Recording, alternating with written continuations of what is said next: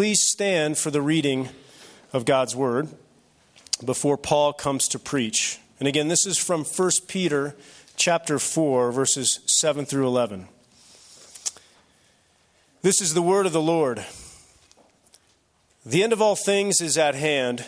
Therefore, be self-controlled and sober-minded for the sake of your prayers. Above all, keep loving one another earnestly, since love covers a multitude of sins. Show hospitality to one another without grumbling. As each has received a gift, use it to serve one another as good stewards of God's varied grace. Whoever speaks, as one who speaks oracles of God. Whoever serves, as one who serves by the strength that God supplies, in order that in everything God may be glorified through Jesus Christ. To him belong glory and dominion forever and ever. Amen. Bow with me. Heavenly Father, we come before your word this morning and we humble our hearts. We acknowledge that it's your word that guides us and gives us direction for our lives. It's living, it's alive, it's sharper than a double-edged sword, and we acknowledge our need for it to show us how to live our life following after you. To this end we pray and we devote our time now. In Christ's name, amen. I am so excited to be up here this morning. Linda and I and our family were out on a weekend away last week, and whenever I miss a Sunday, this Sunday when I'm first back is so exciting to me, to be back with God's people. If you're just joining us this week, or for those that are listening in online, Rick spoke last week about the first 6 verses of chapter 4. And he explained that Peter's articulating a new ethic for these first century believers to live by. In Christ, these believers were given a new identity. And in such a state, they were to stop being governed by the desires of their flesh. That is their former way of life. But they were to live their lives with a new value system. In today's text, living in the last times is loaded with meaning and connected to why Christians need to live out their new ethics to pray, love, be hospitable, and serve, all for the glory of God. Peter begins verse 7 by saying, the end of all things is at hand. What does Peter mean by that? Well, we need to take a high-level view. We need to do an overview of sorts for a few minutes to understand what Peter's talking about when he says the end of all things is at hand. I think this will be particularly helpful for young people, people new to the faith. Quite frankly, all of us, regardless of how long we've been following Christ, it's important to see the big picture, to see where we fit into it now. I had a friend one time who wanted to do a Bible study. And at my suggestion, he purchased a study Bible. Study Bibles have helpful study notes throughout that go over really every verse of the Bible. So he gets this new study Bible in the mail, and I was all excited. And the next time I saw him, he was just incredulous. He says, dude, this thing is over 2,000 pages. I can't read all that. Where would I even start? Well, I made a couple suggestions for where to start, but in an attempt to encourage him and help him understand the overarching narrative in Scripture, we went through a book together. The book is called The Whole Story of the Bible in 16 Verses by Chris Bruno. There's a copy downstairs on the bookshelf if you guys want to check it out and look at it. This book looks at 16 verses or short passages that show the story of salvation in Jesus. That's attested to from Genesis all the way to Revelation. It was extremely helpful for my friend to understand what the Bible is all about.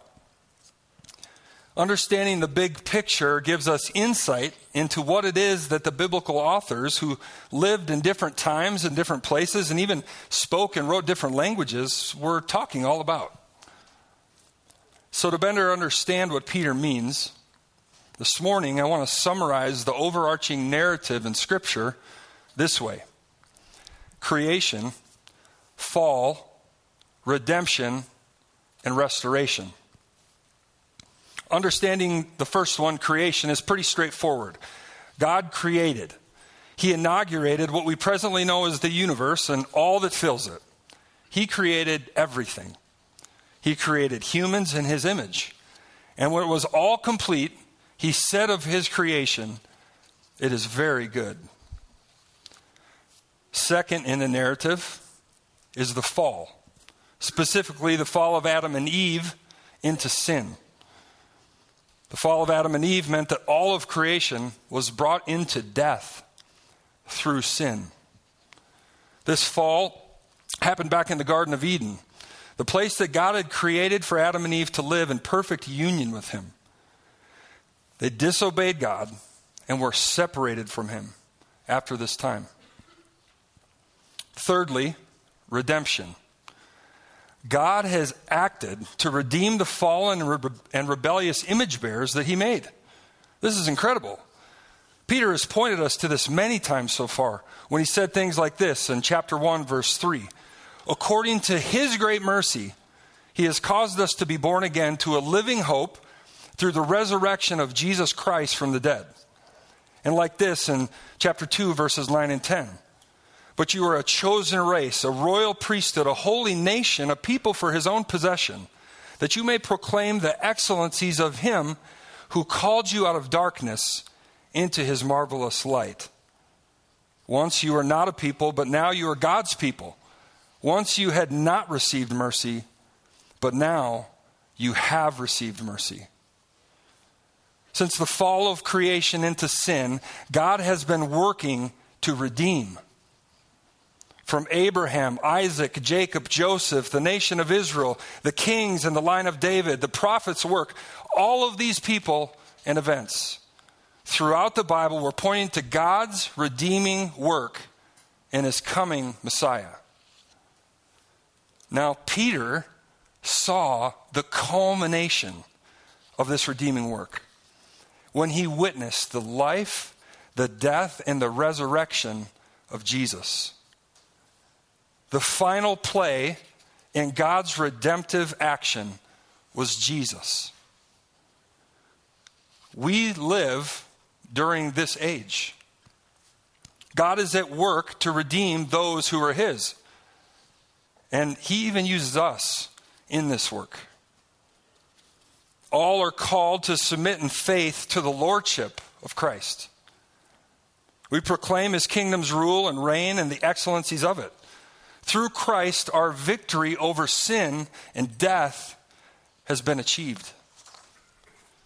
Now, like Peter did, we also wait to see the final act of God, which is his restoration of creation. This is what Peter meant when he said the end of all things is at hand. This is the next event. This is consistent with what Peter's already written in chapter 1, verse 20. He, that is Jesus, was foreknown before the foundation of the world, but was made manifest in the last times for the sake of you who through him are believers in God. The next act in God's grand story of salvation is restoration. Restoration is alluded to in 1 Peter 1:4, where he says, we are born again, it says, to an inheritance that's imperishable, undefiled, unfading, kept in heaven for you. Revelation 21 says it this way. Then I saw a new heaven and a new earth, for the first heaven and the first earth had passed away, and the sea was no more. And it goes on to say that the dwelling place of God is with man again. He will wipe away every tear from their eye. Death shall be no more, neither mourning, nor crying, nor pain anymore. The one seated on the throne will say to you in person, behold, I am making all things new. So alas, we await this glorious picture of complete restoration. We are awaiting the second coming of Christ, when, as Revelation has described, will be finally, perfectly, and without encumbrance united with Jesus. The first act, really, in the restoration period was pointed to in last week's text. In verse 5, we learned about the judgment that will happen. Peter wrote, "But they will give account to him who is ready to judge the living and the dead." Speaking of blasphemers, adulterers, those who have not put their faith in Christ. To put this judgment on the map that we just cruised through, when Jesus returns for a second time to usher in the new heavens and the new earth and this final restoration, there will be a judgment that starts that time. Those who haven't been purified from their sin by the work of Christ will be judged by a perfect, holy, and righteous God. And if they're not found in Christ, they'll be eternally damned. This is a sobering reality. It should humble every one of us. Now, this new creation will be perfectly peaceful and eternally and infinitely joyful. Nothing will hinder our fellowship with Christ or with each other. No stain of sin will remain. Those who haven't placed faith in Christ they would not be happy there, since they've rejected these promises here and now. Some have taught that this statement by Peter, "The end of all things is at hand," is to motivate us to a kind of frenzied living, as if we need to sneak a bunch of certain activities in now that we won't be able to later. It's a drop everything, quit your jobs, have a bunch of fun before Christ returns kind of mentality. But on the contrary, we live all of our lives devoted to King Jesus. So there's no need to drop everything. We glorify Christ by how we work and what we work on. We glorify Christ and we honor him in our families and our friendships and all that we do. I remember thinking when I was a youth, maybe some of you can relate with this, when I first started to learn this, I remember thinking, oh man, I sure hope I can get my driver's license before Jesus comes back. Now, our youth are up here. Some of our youth are up here today. I don't think today's youth really get excited about getting their license like they did back in the day. Today, maybe it's more like, I hope I can beat that video game or get that game system. This isn't the kind of living that Peter was trying to encourage. Martin Luther said, when asked what he'd do today if he knew that Jesus were returning tomorrow, he said that he'd plant a tree and pay his taxes. He'd go about his life as he always does because he's living each day for Christ, in the small things and in the big things. We're to live in every moment like Christ could return or could take us home. So we don't wait to start living for Christ and his kingdom. We start now.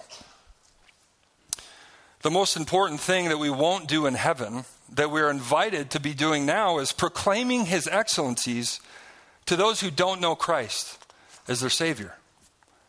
We get to evangelize now. There'll be no need of that in heaven. We'll together, with perfect unity, enjoy our Savior. Everyone who's there. So I think this is what Peter means when he says the end of all things is at hand. But why is it important? Why did Peter place this brief statement here before going into the new ethics? Why did I spend almost a third of my time with you guys this morning talking about it? I've titled today's sermon, Last Times Living, because we need to know how to live in the age that we're in. An assessment of this kind regarding the age that we are in gives us the direction that we need to move forward, whatever our life situation, young, old, or in between. Tom Schreiner, Bible commentator, says of this little phrase, perhaps the theology of 1 Peter can be captured with the words, the end of all things is at hand. These words illustrate the tension that marks Peter's thought. On the one hand, the decisive work of salvation has been accomplished in Jesus Christ. What the Old Testament has promised has been fulfilled in him. On the other hand, the fulfillment has not yet been completed. The end is near, but it has not arrived. End quote. Christ's work has secured our inheritance. But not until the second coming of Christ will we be delivered from the infirmity of our flesh that we continue to struggle with. We live in a world that's at war. Literally, war and suffering mark this age. You can't go one day without opening a newspaper or a website where you don't hear of war or a massacre somewhere around the globe. Spiritually, there's war as well. The enemy of God still lurks and prowls, Peter will say later, like a roaring lion, seeking someone to devour. So in this age that we now live in, that's between two worlds, that's the world of Eden and the world of the new creation and the new heavens, Peter tells us how to live in these last times. I'm guessing if you're being chased by a lion that wants to devour you, you run a little faster, you walk a little wiser, and you cling a little tighter to the truth that guides you through this present age. He instructs us in our passage today how to live because it really matters. There's a looming judgment, and we have an enemy who's alive and seeking to destroy us. There are some here this morning who have not submitted their life to the Lordship of Christ. Perhaps, if this is you, you like Christian teaching. Or maybe it's the conservatism with which the Bible is often associated. Or the cultural mores of a Christianized society. But you're not living your whole life for Christ. You're not living in submission to the God of the Bible. You're your own God. You're going to try your best to please the God of the universe based upon your own works, based upon your own righteousness. If this is you, your first step in these last times is to place your trust in Christ. To live your life wholly for Him. Understanding it's Christ's blood that's paid the penalty for your sin. If you have not placed your faith in Christ, you'll hear the rest of these verses as salvation by right ethics, which is to say, salvation by your works. That's not possible. It's impossible to please God this way. So abandon that plan and put your life in Christ's hands by turning away from sin and by living your life by faith in Him. If you have placed your faith in Christ, the rest of this passage gives us clear direction about how we are to strive to reveal Jesus and His excellencies. Bible commentator Karen Jobe says, "The end of all things is the basis for 4 exhortations that flesh out in practical terms the resources needed for the Christian community to be an alternate society in which its members may take refuge from the rejection of a hostile society." In other words, this is how we are supposed to live out Christ's victory. Number 1, pray. Verse 7 continues, "Therefore be self-controlled and sober-minded for the sake of your prayers." This is the second of 3 times that Peter will use the term sober-minded. In chapter 1, verse 13, Peter said, "Preparing your minds for action and being sober-minded, set your hope fully on the grace that will be brought to you at the revelation of Jesus Christ."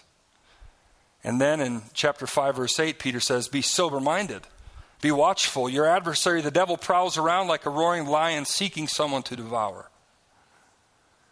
In our chapter for today, this is clearly a sharp contrast to the way of life that's typical of the Gentiles who live in the sensuality and passions and drunkenness, orgies, drinking parties, and lawless idolatry. In contrast to drunkenness and the fleshly impulses ruling a person, Peter's thinking of self-controlled, clear-headed, and poignant decision-making. He says to do this as it relates to our prayers. Prayer shouldn't be a rote memory exercise or a flippant tossing up of words and phrases until something that sounds right comes out. neither should it be a religious sounding exercise to impress God or others. For the sake of our prayers, we're to be intentional and thoughtful, considerate of how God's word guides us in prayer. Pray that the government would restrain evil and promote good, as Peter mentioned earlier in this letter. Pray for the sanctification of believers despite the difficult times that threaten to drag them down. Pray for salvation for those who might count as your neighbor. What motivates our prayers is not fleshly impulses, but God's glory. We look to Scripture and the many prayers offered therein for guidance on how we should pray. D.A. Carson says this about prayer: what we actually do reflects our highest priorities. That means we can proclaim our commitment to prayer until the cows come home, but unless we actually pray, our actions disown our words. Prayer is a hard discipline. Remembering that the end times are at hand should motivate us in our prayer. It should help us prioritize it in our lives. Don't forget, there's a lion chasing you. So I want to go through some tips for growing in the discipline of prayer. I've cherry-picked most of this from D.A. Carson's book titled Praying with Paul. He started off and he said, we must plan to pray. When is the best time to pray? Is it early? Is it midday? Is it late? If your plan is only to spontaneously pray, just whenever you think of stuff, which is great, by the way, if you do that, but if that's the only time you're planning to pray, it might be a pitfall. Prayer might get squeezed out by busyness and the full and unpredictable nature of life under the sun. So make a plan to pray. What do you plan to pray when you pray? I've been extremely edified in my own prayer time by using a portion of Scripture to begin my prayer time. It's inspirational. It's an excellent way to thoughtfully pray. Donald Whitney wrote an excellent book on this topic. It's called Praying the Bible, where you literally use portions of Scripture to spur you into prayer. Now, a big first step in being self-controlled and sober-minded in our prayers is to know what God would want us to pray. Certainly our whole life we're going to grow in this, but using Scripture's prayers as an example is a great way to start. Vocalize your prayers. This might help you impede mental drift. Okay? Mental drift goes something like this. Lord, help those missionaries to do well and bless them.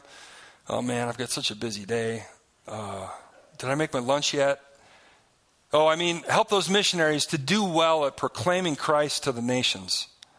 Oh, I wonder if I'm going to be late for work. I better get going. So on and so forth. Vocalizing your prayers might help you stay focused. Journaling, actually writing out your prayers, can be helpful too. I've done this at certain times, and it's a rich way to capture your time with the Lord. And it might also help impede the mental distraction. Sometimes remembering what to pray and having some organization for your prayer time might be helpful. There's different apps you can get for your phone or tablet that can help you organize what you'd like to pray. I use an app called PrayerMate. It's free, and full disclosure, I make no money off of it. You can organize the things you want to pray for. You can make lists, you can make categories, reminders, schedules, and you can set it up when you open it for about how long you have to commit to that devoted time of prayer. And if you have more time, you can just start it again, and they'll give you a different list. If you are privy to non-electronic versions, a good old notebook is a great way to do it. Make a page with different topics on that page and just flip through it. Pray for one thing off each page or two things, whatever you have time for. Prayer partners can be helpful. Meet to pray with someone or maybe with a small group. With the end of all things at hand, thoughtful, intentional, and regular prayer should mark the life of the believer. Number 2, love. Peter says in verse 8, above all, keep loving one another earnestly, since love covers a multitude of sins. Above all, above anything else, we are to make a priority of our love for one another. Not to the neglect of other things, but above all things, we're to be guided by love, just as Christ was. A self-sacrificing, others first kind of love. Peter also said something like this in chapter 1, verse 22. Having purified your souls by your obedience to the truth for a sincere brotherly love, love one another earnestly from a pure heart. We love because he has shown us how to love. He's been our example. It's likely that Peter's drawing upon the Old Testament from Proverbs here. Proverbs 10:12 says, hatred stirs up strife, but love covers all offenses. Peter says that we are to love above all, because when we do this, it covers a multitude of sins. Now, this does not mean that our love for one another covers sins like Christ's loving sacrifice does. This does not mean that we cover up sin either, in the sense that we enable it or we allow for it to continue. We've been given clear biblical prescription for dealing with believers who are unrepentant about their sin. Peter isn't saying your love should cover up or gloss over that sin. That falls into a different category. In fact, in love, Paul said, Jesus said, we shouldn't cover those sins unless there has been repentance. Peter's thinking of sins that are repented from. He's thinking of the person battling against and struggling with sin, not the one who's embracing sin as their way of life. Now, if there are legal implications or relational implications, even when someone does repent, sin ought to be brought into the light appropriately and dealt with. But in our ongoing fellowship with that person, we're to be generous in our loving and in our forgiveness.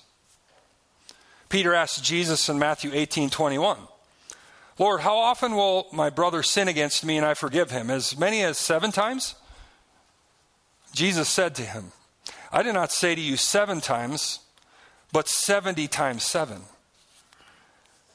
Peter is teaching what Jesus taught him.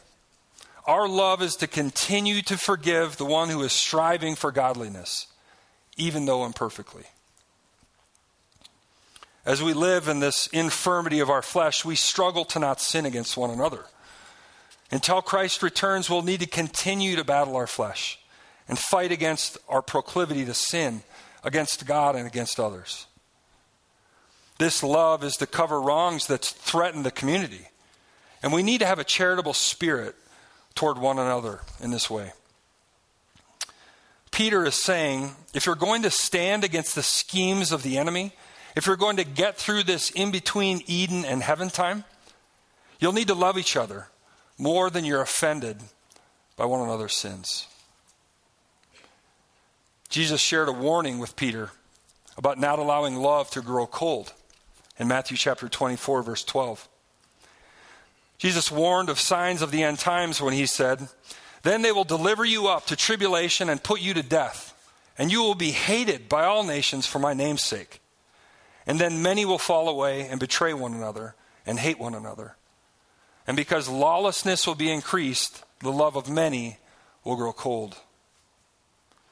Losing love for one another is a serious threat to the church.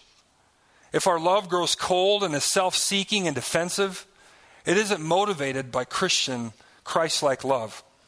And we need to be aware of this, lest it destroy us. Number 3, be hospitable. Peter continues in verse 9. Show hospitality to one another without grumbling. These are the end times, and we need to be hospitable to one another with a joyful attitude if we're going to endure and glorify God. The placement of this command right behind the command to love one another shows the strong connection between love and hospitality. One way we show love to one another is by opening our homes and inviting brothers and sisters and Christ into them. Now, this is not easy. People are stinky, messy. Sometimes they don't take their shoes off. They leave the toilet seat up maybe. Inviting them into your home messes up your rhythm and your routine. It costs you money. It costs you energy. It costs you time. Today, in now's day and age, we have a hospitality industry. My wife Linda used to work in that industry, and guess what I learned? I learned that people like hospitality so much that they make loads of money, not necessarily that Linda did, when they provide a service or a meal for others that others enjoy. For Christians, living in this way that is hospitable is not an option. We need this as Christians. We need to practice this to build one another up and also to know one another. To let the light of Christ shine into one another's lives. This is important. There's great encouragement for all of us when we share fellowship with one another inside of our homes. There are 2 times when I think you can refuse hospitality in relationship to false teachers and apostate believers. If someone's under church discipline and been excommunicated from fellowship with the body so that they turn from their sin and come back, it's appropriate to not invite them into your home. Now, just as with prayer, without a plan to practice hospitality, it's going to be tough to actually do. Here's some ways that perhaps you might consider practicing this in your life. See also a really good book by our brother Alex Strauch on this called The Hospitality Commands. Number 1, actually plan ahead. Put these things on the calendar. Just like if we don't plan to pray, life's busy nowadays. It's going to get squeezed out if we don't plan for it. Number 2, make a list of people that you'd enjoy to host. And if you can't host for whatever reason, make a list of people whose house you want to go to. This is a great way to get your plan started, is just start making lists like this. Remember, the holidays are a great time to invite people into your home. There are those who don't have family close by and cannot travel for whatever reason. Inviting them into your home as an extension of your family is a tremendous way to show Christ's love and to bless them. Now, maybe what hinders you from hospitality is you're a bad cook. At least that's what you think. I'm a bad cook. Well, then have them over for tea. All you got to do is get hot water and put the tea bag in it. Or make some coffee. It's really simple. And honestly, the recipe thing, if you're a bad cook, just get some simple recipes. I eat at the Firehouse 2 days a week. Trust me. If they can do it, you can do it.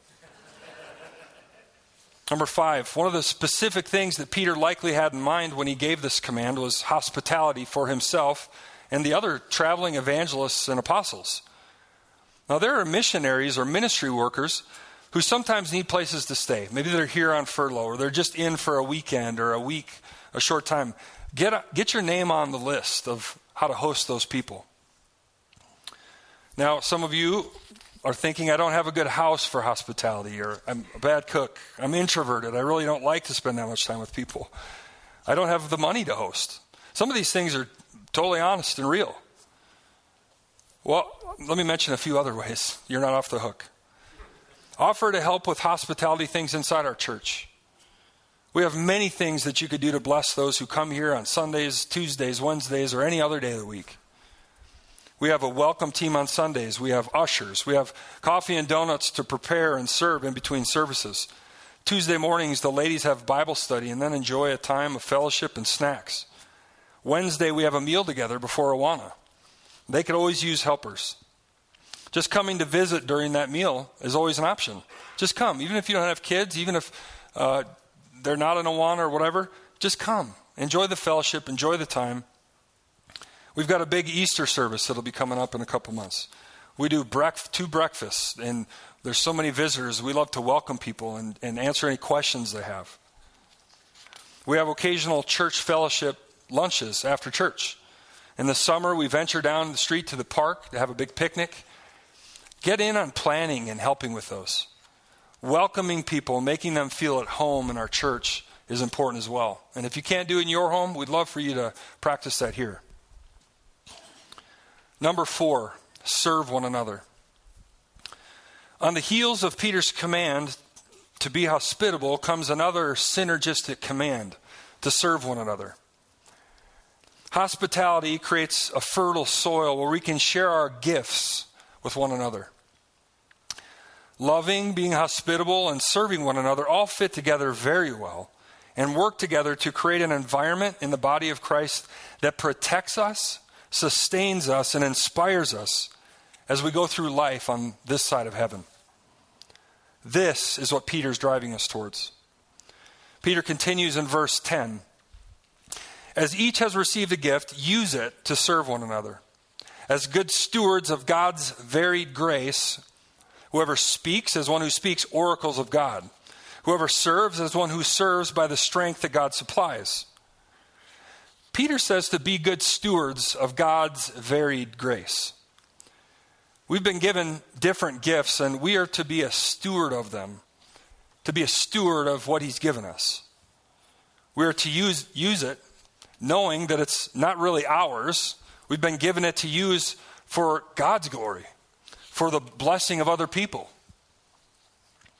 Whatever gift or gifts you have received, use it for the benefit of others. 1 Corinthians chapter 4, Paul says, "What do you have that you did not receive? If then you received it, why do you boast as if you did not receive it?"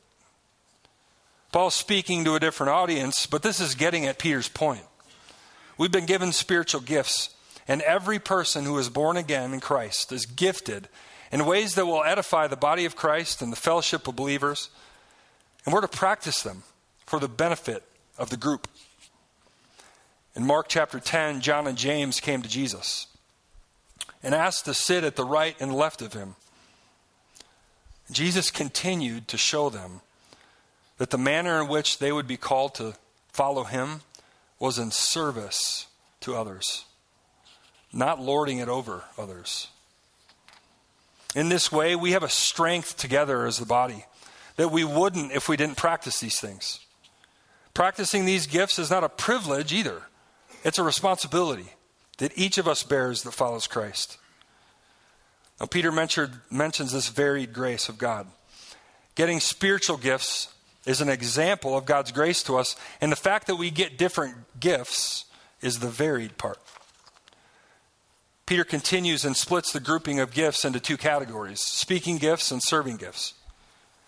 Those with speaking gifts are to take very seriously the words that they say. Teachers and preachers and anyone who's speaking as if to explain what God's word says should be doing so with reverence.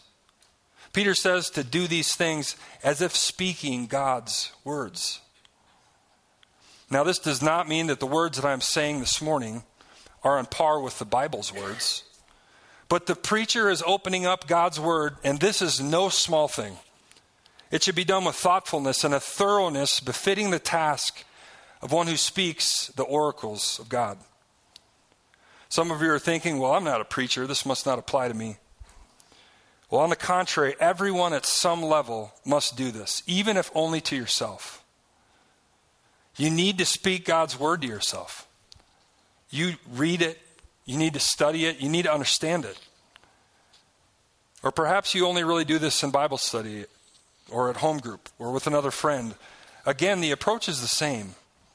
This is God's word. We approach it with a holy reverence and awe, and we seek to handle it with integrity and with skill. The second group of gifts Peter mentions is serving gifts. Serving gifts are a myriad, and no place in Scripture lists every potential gift that could be used spiritually for the edification of the body. There are many ways to serve the family of believers with gifts of service. Some practical guidance for those asking the question, well, what are my gifts? And how would I use them when I figure out what they are to bless others? Honestly, get busy serving and you'll learn. What are you passionate about? Some diagnostic questions. What are you passionate about? Follow that a little bit. Be careful, but follow your passion. Maybe it's because you're good at that. What are you good at? What are you drawn to? Start there with these questions in action. And ask these questions out loud with other people who know you well, quite frankly. I think that'd be super helpful. Any of the pastors here at Orchard would love to talk through areas that you might be gifted and that you can serve and bless other people. We'd love to connect you to places that you can serve in the church. As a pastor here and as a member of God's people here, I can tell you that one of the things that blesses me on a weekly basis is when I see God's people using their gifts for others. It sustains me. It inspires me. When I'm down, it lifts me up. If we are to continue until Christ returns or calls us home, we need to encourage one another by using our gifts in this way. Well, this is the moment you've all been waiting for. We've come to the end. The end of our passage and the end of this second major section in 1 Peter. Peter ends verse 11 by saying, in order that in everything God may be glorified through Jesus Christ. To him belong glory and dominion forever and ever. Amen. We do all these things that we've talked about today for his glory. The purpose for all our effort connects back to where we started. Living in the last times in this way is how we glorify God and proclaim his excellencies. Christ has redeemed us, and now we await his second coming with a hopeful longing. We live now in a temporary home. Live like your hope is out of this world. To those struggling, remember that all glory and power are Christ's. He will hold you secure. Remember the gospel and don't forget where your identity comes from. We persevere through trial and temptation for his glory and for his fame. We suffer long, we stay alert and steadfast. We love, we join together in hospitality. We use our gift to serve others so that Jesus would be revealed in our midst. That his kingdom would be proclaimed. That the good news of the gospel would be the center place of our lives and of this church. It's all about Jesus. Because God sent his Son to be the Savior of the world, to redeem and one day restore creation. This is how God is glorified among us. Practice these things. Promote these things in one another's lives. Please stand with me as we close in prayer.